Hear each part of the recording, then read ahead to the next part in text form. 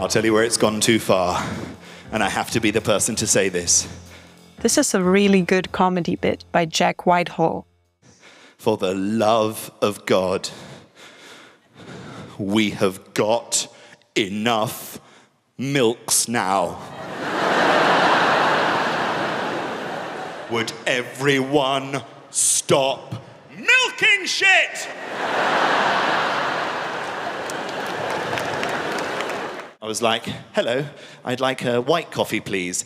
Okay, sir, what kind of milk would you like with your coffee? We've got a coconut milk, we've got an almond nut milk, we've got a hazelnut milk, we've got a cashew nut milk, we've got a macadamia nut milk, we've got an oat milk, rice milk, hemp milk, soy milk. You can have it from a bean, from a pulse, from a nut, from a grain, from an oat, from a flax, from a leaf, from a seed, from a tree.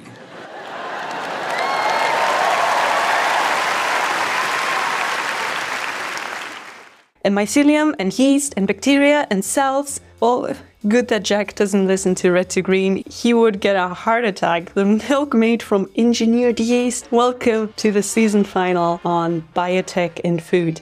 And I have something very special for you. Do you know that feeling of listening to an audiobook or podcast and after 15 minutes wondering, what did I just hear? The information just washed through your brain like a lukewarm growth medium, and you're not sure whether you grew any more brain cells. Well, there's a way to change that. It's called active recall. And in this episode, I want to try a podcast format that I have never seen before, but I think it could be super useful. So let me give you a bit of context. I recently moved from Berlin to Lisbon and started learning European Portuguese. And I came across a learning methodology developed by Paul Pimsleur. It's based on listening to audio, but not passively. Instead, it asks one to interact. As someone approaches you with "Boa tarde, tudo bem?" what do you answer? And then the audio pauses to let you answer out loud or in your head. And I absolutely love this format. So in this episode, we will summarize the key takeaways of the whole season together. You can see it as a quiz to test your knowledge and maybe send it to a few colleagues where you want to check whether they know what they're talking about. And also a way to find out which topics you still want to look into more deeply. For each episode, I will ask you a question or two, give you some time to answer it, so you don't need to stop the audio. And then I share how I would answer the question. Even if you don't come up with the answer, the act of trying to recall information and engaging your memory already helps to change from "I heard something somewhere" to "oh, I actually learned something," to solidify it. As a side note, if you work in the biotech industry and the food industry, you may be able to answer these questions without having heard the individual episodes. If you are not familiar with the food tech space and you haven't listened to the season, this may be like reading the end of a biology book or something. You know, it can be insightful, but it can also be a lot of information to take in. Just warning you, okay? But with that, let's jump right in. Red to Green is the most in-depth podcast on food and agriculture sustainability.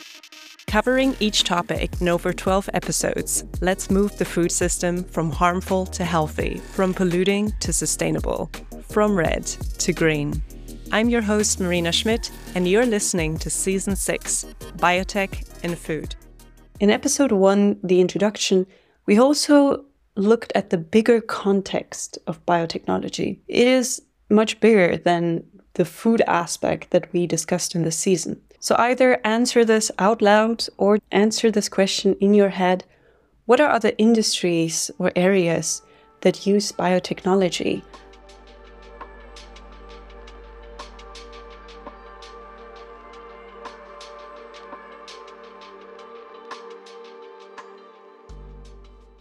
In the first episode, Irina, Gary, my interview guest, shared a few examples like COVID vaccines, insulin, and different biomaterials.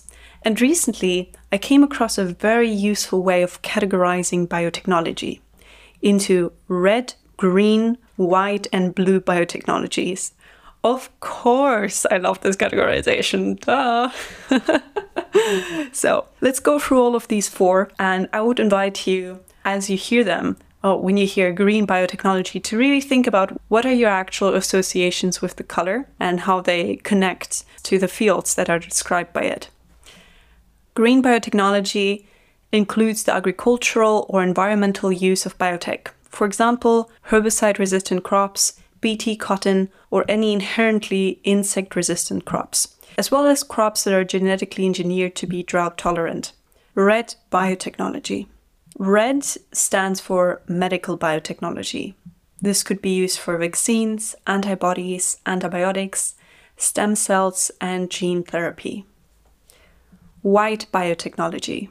White biotech is about materials and industrial uses, and sometimes food biotechnology is included here as well. An example of that is PLA, and I love that because we covered plastic alternatives and PLA in the 2nd season of Red to Green. And you can find out about PLA in episodes 2.10 and 2.11, still absolutely relevant.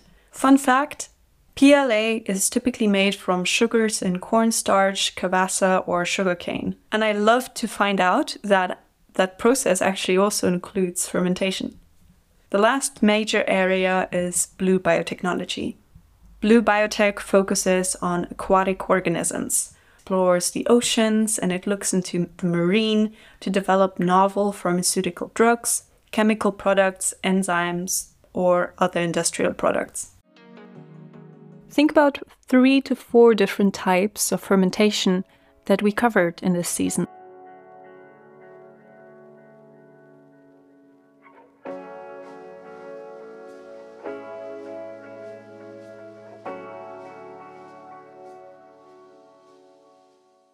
Organized from the most traditional to the most futuristic, microbial/traditional fermentation, then biomass fermentation, precision fermentation, and gas fermentation.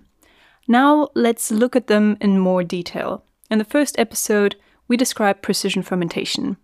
Imagine you are on a panel with me, and I ask you this. How would you explain this process if you wanted to make cheese from precision fermentation?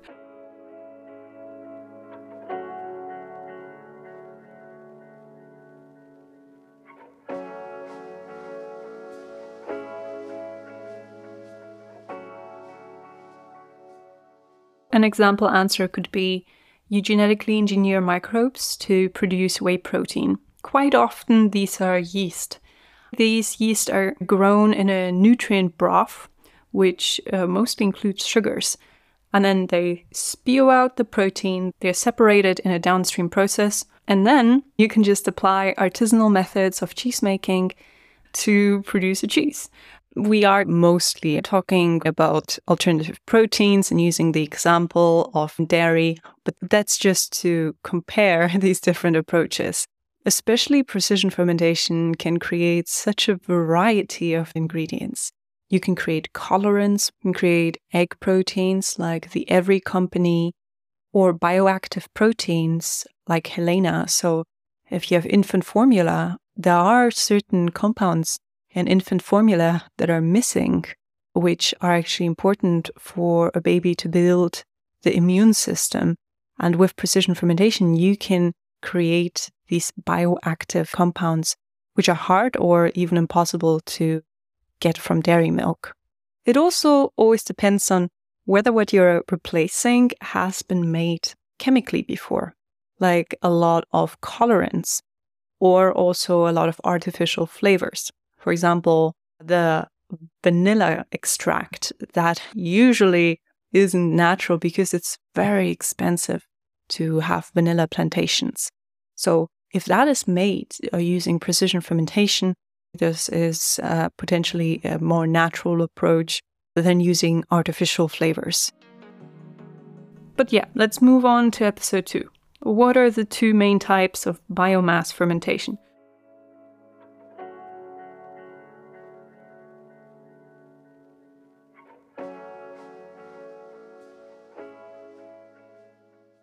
There's liquid and solid state biomass fermentation. Liquid biomass fermentation needs a fermenter or bioreactor, solid state uses a solid substrate. For example, trays filled with barley where a fungus grows. This is also the same method used to, for example, make tempeh, which has been around for a long time. So actually, if you would think about what is actual biotechnology, microbial fermentation and I also think biomass fermentation aren't really a part of that. I did include them in this season because we covered so much fermentation. We might as well cover everything, huh?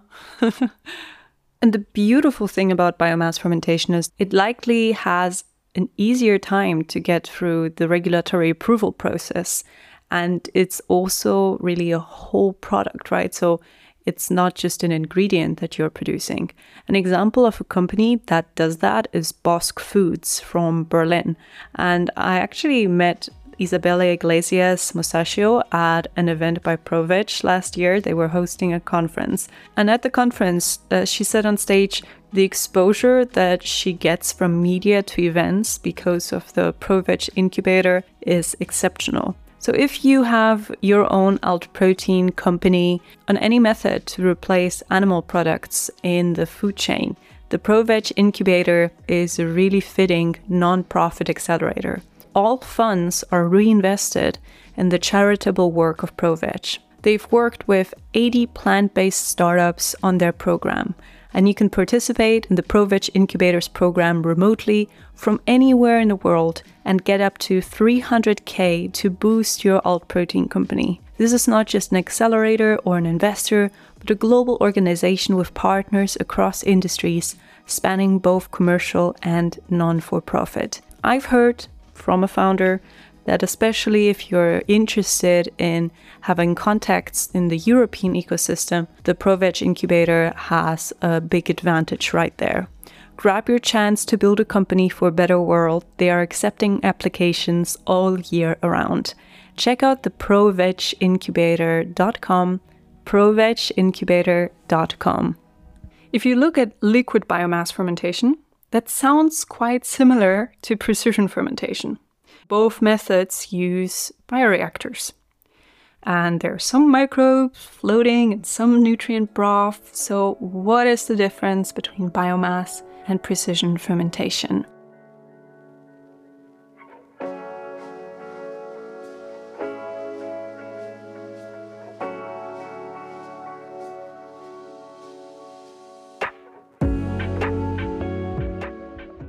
Precision fermentation involves genetic engineering, but liquid biomass fermentation generally doesn't. In precision fermentation, the microbe and what you're actually trying to produce are separated. So the microbe is just your machinery that spews out what you're actually after.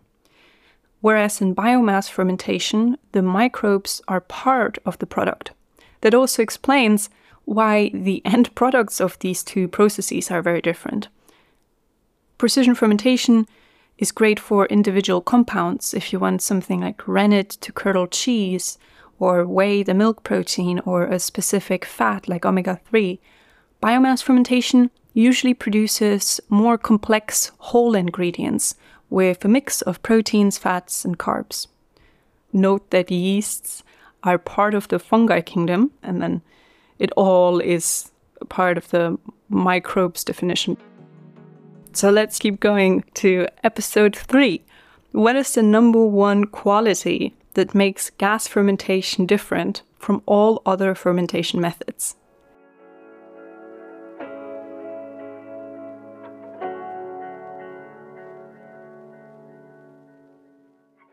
It doesn't require agricultural inputs. Gas fermentation works with some of the most resilient microbes, like the coolest kids on the block.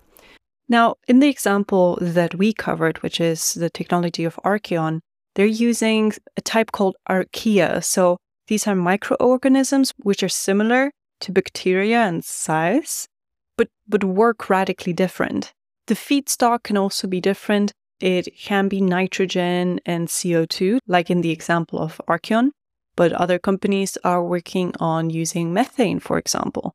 And the end product can be alt proteins, but it can also be alternative fuels. It's certainly an interesting approach. using microbes that can survive even the toughest conditions. In episode 4, we took a step back and looked at traditional microbial fermentation. Consider actually formulating your response silently or out loud. I do believe active recall is the best way to develop one's brain. To cover the basics, right? What does fermentation actually mean?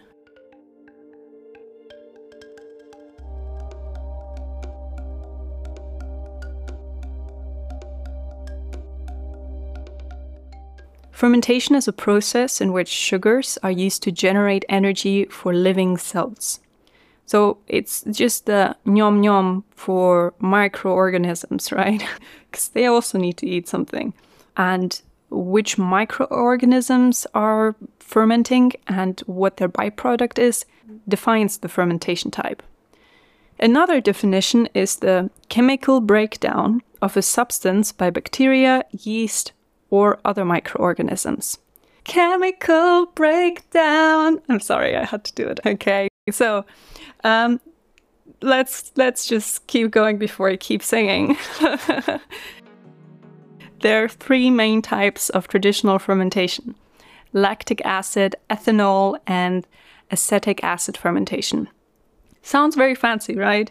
But these are actually happening in our daily food products. If you let your mind wander, what kind of products of fermentation do you have in your life, like to eat yourself, and which would you maybe like to eat more?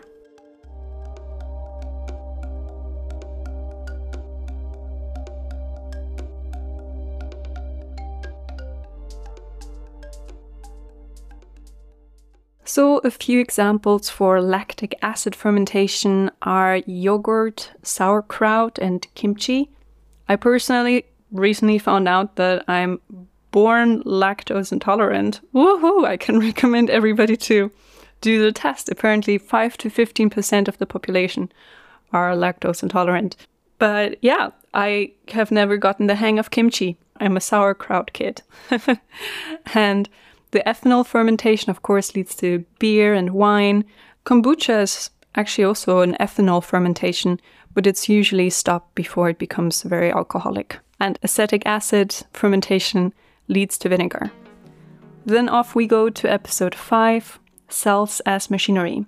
We went from traditional fermentation to the most sci-fi, the most futuristic topic of the season. What would that approximately look like if you want to produce milk by growing cells? How would cells produce milk?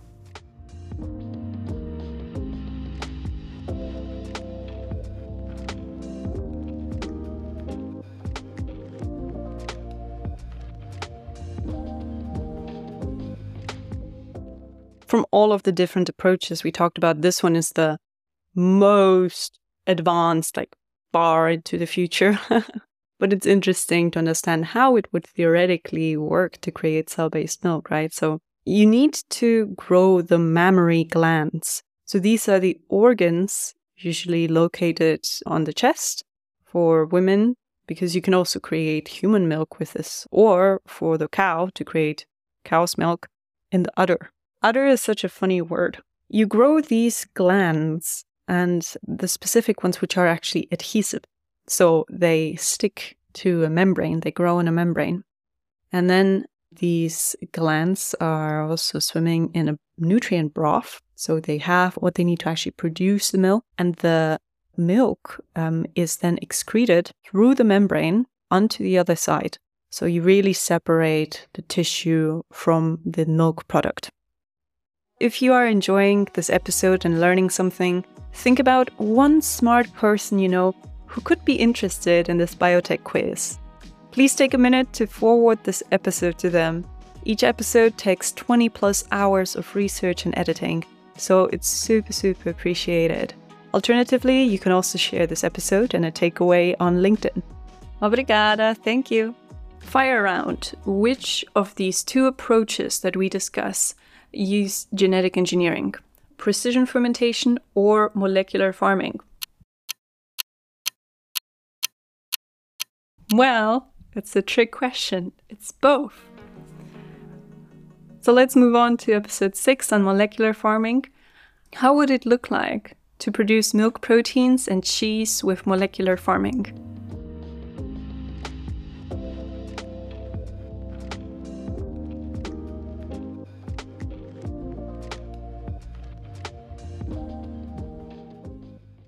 So you would genetically engineer the plant to produce milk proteins, then extract the protein and make it into cheese.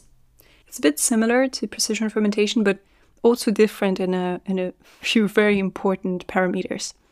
The leftovers of the GMO plant are processed into other foodstuff. I know molecular farming is being hyped right now, but of all these technologies, I feel the most uneasy about it. And that certainly doesn't mean that it is bad by default, but I do think that the amount of potential risk and hazard to potential outcome is not as favorable as with some of the other approaches. In the following season, already launching in April, woo! Damn, tight timelines. We summarize key sustainability takeaways from books on the food system, and you will understand why I feel so split about it when you listen in. So make sure to subscribe to stay in the loop. Episode 7. This is an open-ended question. Journalist Larissa Zimberov criticized the ingredientization of the industry. What does that mean, and what do you associate with that?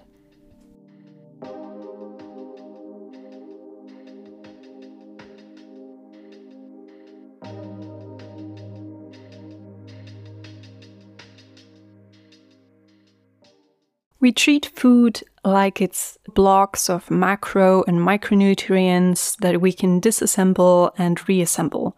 So we extract the proteins, take out the vitamins or fats, and ship them across various continents while they are built into new products. Many biotech startups create a more efficient ingredient, but do they contribute to making the food system healthier? So to give you a little break from answering all these intrusive questions, I'll just highlight an insight. In episodes 8 and 9, you heard of 2 entrepreneurs working on plant-based replacements for cacao and honey. Win-Win follows the approach many other plants taste or can be made to taste like cacao. So they look at cacao's taste and texture profile and replicate it from different sources using fermentation. Melibio has another approach because there are already vegan honey substitutes. And Darko argued you don't find rice syrup in actual honey. So they follow the method, what is honey made of? And how can we find identical components from plant-based sources? It's not like one approach is more right or wrong. Based on the top-down and bottom-up analogy, I would call Win-Win's strategy a taste-down approach. You start with the taste, the end, and then you work your way down to the actual ingredients. And Melibio's strategy an ingredients-up approach, focusing on replicating the fundamentals, what honey consists of, and then the taste follows accordingly. Got excited to build something cool? Then I think you should check out the program by Food Labs, the leading European food VC. They are teaming up with their sister fund Atlantic Labs to launch a Founders for Climate program. This is the kind of program you need if you're starting out, including giving you pre-seed funding for your incorporated company, the mentoring and advisory, potentially the office space and access to the network, including 150 portfolio companies. Food Labs, as a venture studio, can offer you support in setting up the finances and the recruiting side and the PR side of your business. So check out foodlabs.com and you'll find their Founders for Climate program on foodlabs.com. So why is it so hard to scale it for food production?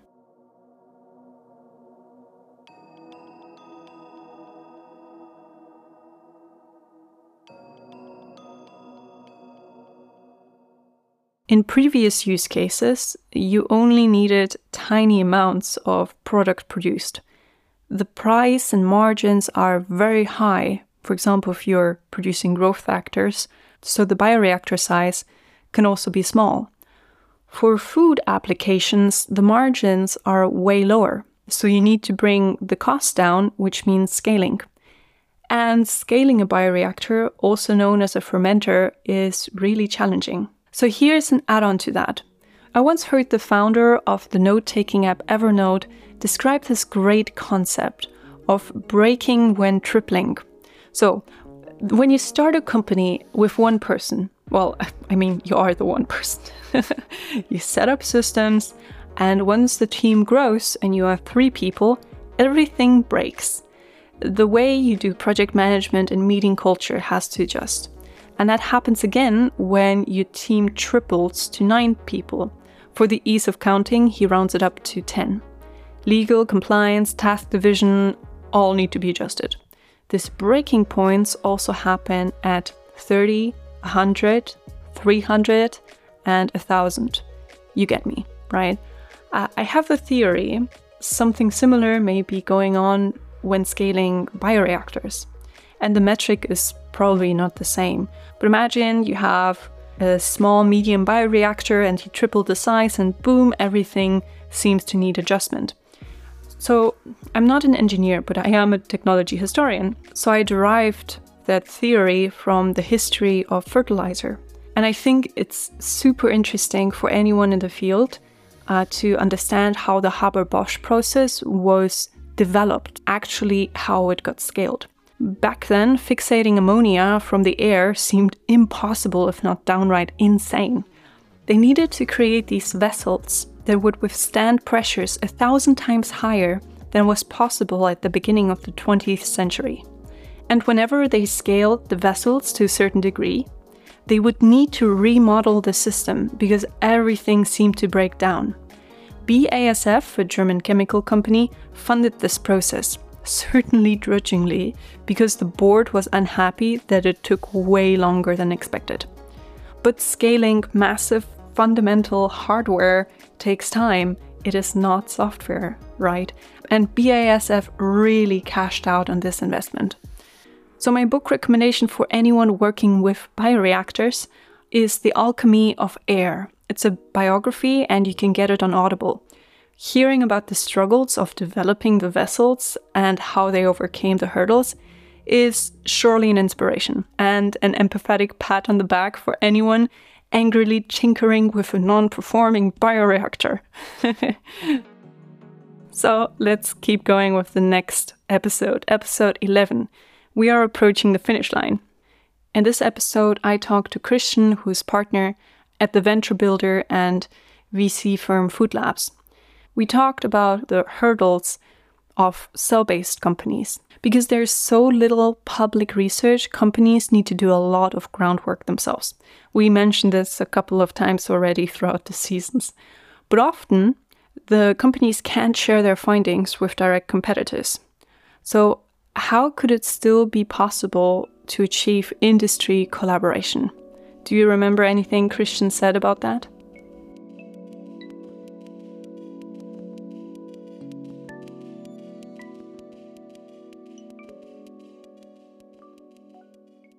Christian's answer was that they can connect to companies working on parts of the process. That includes the ones working on media or growth factors, for example. To get to the finale, I don't think you call it this way, finale. But okay, we're at the finale and it's episode 12, regulatory hurdles. What is the difference between the novel food approval process in Europe versus the US and Singapore? Maybe you can come up with at least 3 main differences.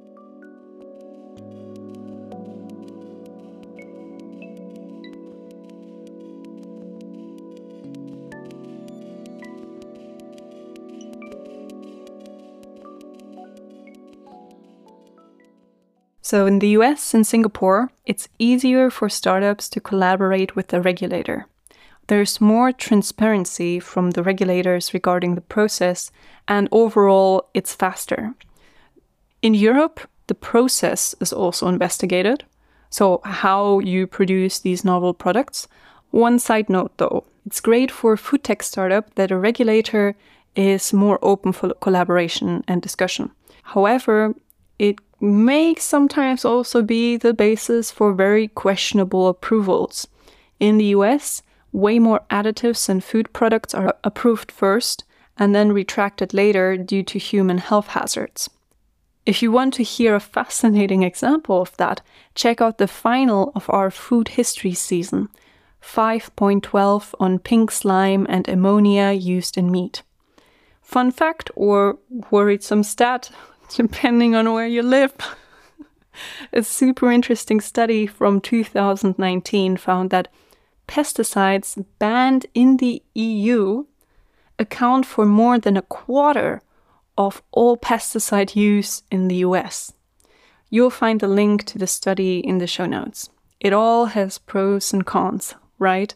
So definitely the European regulation is too bureaucratic and inefficient in ways that are unnecessary. But as a consumer, I'm personally happy with the precautionary principle. I am so curious whether you went through this and actually took some time to think about the questions and whether that helped you, or whether you even said it out loud. Please let me know. I would love to hear your feedback. Write me on LinkedIn. My name is Marina Schmidt, SCHMIDT. If you enjoyed the season, there are also a couple of other ones. We produce content like audiobooks with a focus on making it evergreen. So season 1 about cellular agriculture is still relevant and you can still learn something from it, as well as season 2 about plastic alternatives, season 3 about the consumer acceptance of novel foods, and season 4 about food waste.